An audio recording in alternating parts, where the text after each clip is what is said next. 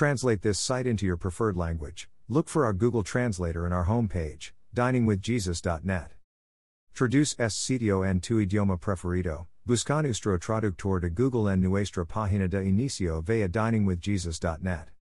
Pastor Chris White says to all of you, hello my friends. May the Lord bless you today. Hola mis amigos. Que el Señor los bendiga. When everything is going our way, patience is easy to demonstrate. The true test of patience comes when our rights are violated, when another car cuts us off in traffic, when we are treated unfairly, when our coworker derides our faith, again. Some people think they have a right to get upset in the face of irritations and trials. Impatience seems like a holy anger. The Bible, however, praises patience as a fruit of the Spirit, Galatians 5:22, which should be produced for all followers of Christ, 1 Thessalonians 5:14. Patience reveals our faith in God's timing, omnipotence, and love. Although most people consider patience to be a passive waiting or gentle tolerance, most of the Greek words translated patience in the New Testament are active, robust words.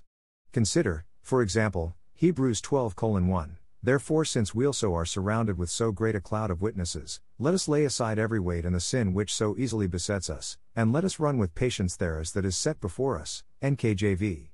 Does one run a race by passively waiting for slow pokes or gently tolerating cheaters? Certainly not. The word translated patience in this verse means endurance. A Christian runs their race patiently by persevering through difficulties. In the Bible, patience is persevering towards a goal, enduring trials, or expectantly waiting for a promise to be fulfilled. Patience does not develop overnight. God's power and goodness are crucial to the development of patience. Colossians 1:11 tells us that we are strengthened by Him to great endurance and patience, while James 1:3-4 encourages us to note that trials are His way of perfecting our patience. Our patience is further developed and strengthened by resting in God's perfect will and timing, even in the face of evil men who succeed in their ways, when they carry out their wicked schemes. Psalm 37:7. Our patience is rewarded in the end because the Lord's coming is near. James 5:7-8. The Lord is good to those whose hope is in Him, to the one who seeks Him. Lamentations 3:25. We see in the Bible many examples of those whose patience characterize their walk with God. James points us to the prophets as an example of patience in the face of suffering. James 5:10.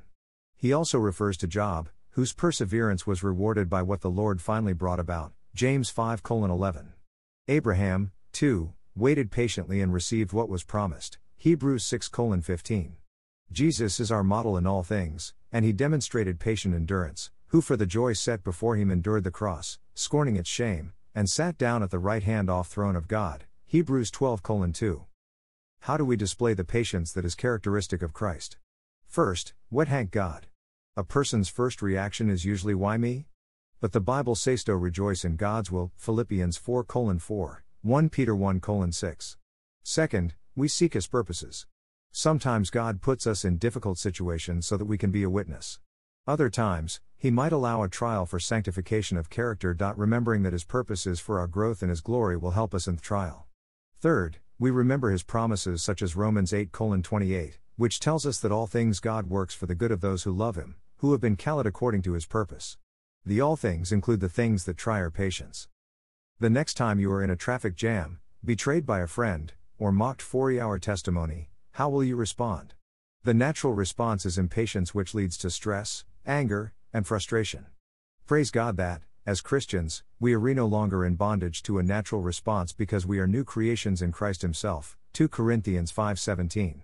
Instead, we have the Lord's strength to respond with patience and in complete trust in the Father's power and purpose. To those who by persistence in doing good seek glory, honor and immortality, He will give eternal life. Romans 2:7.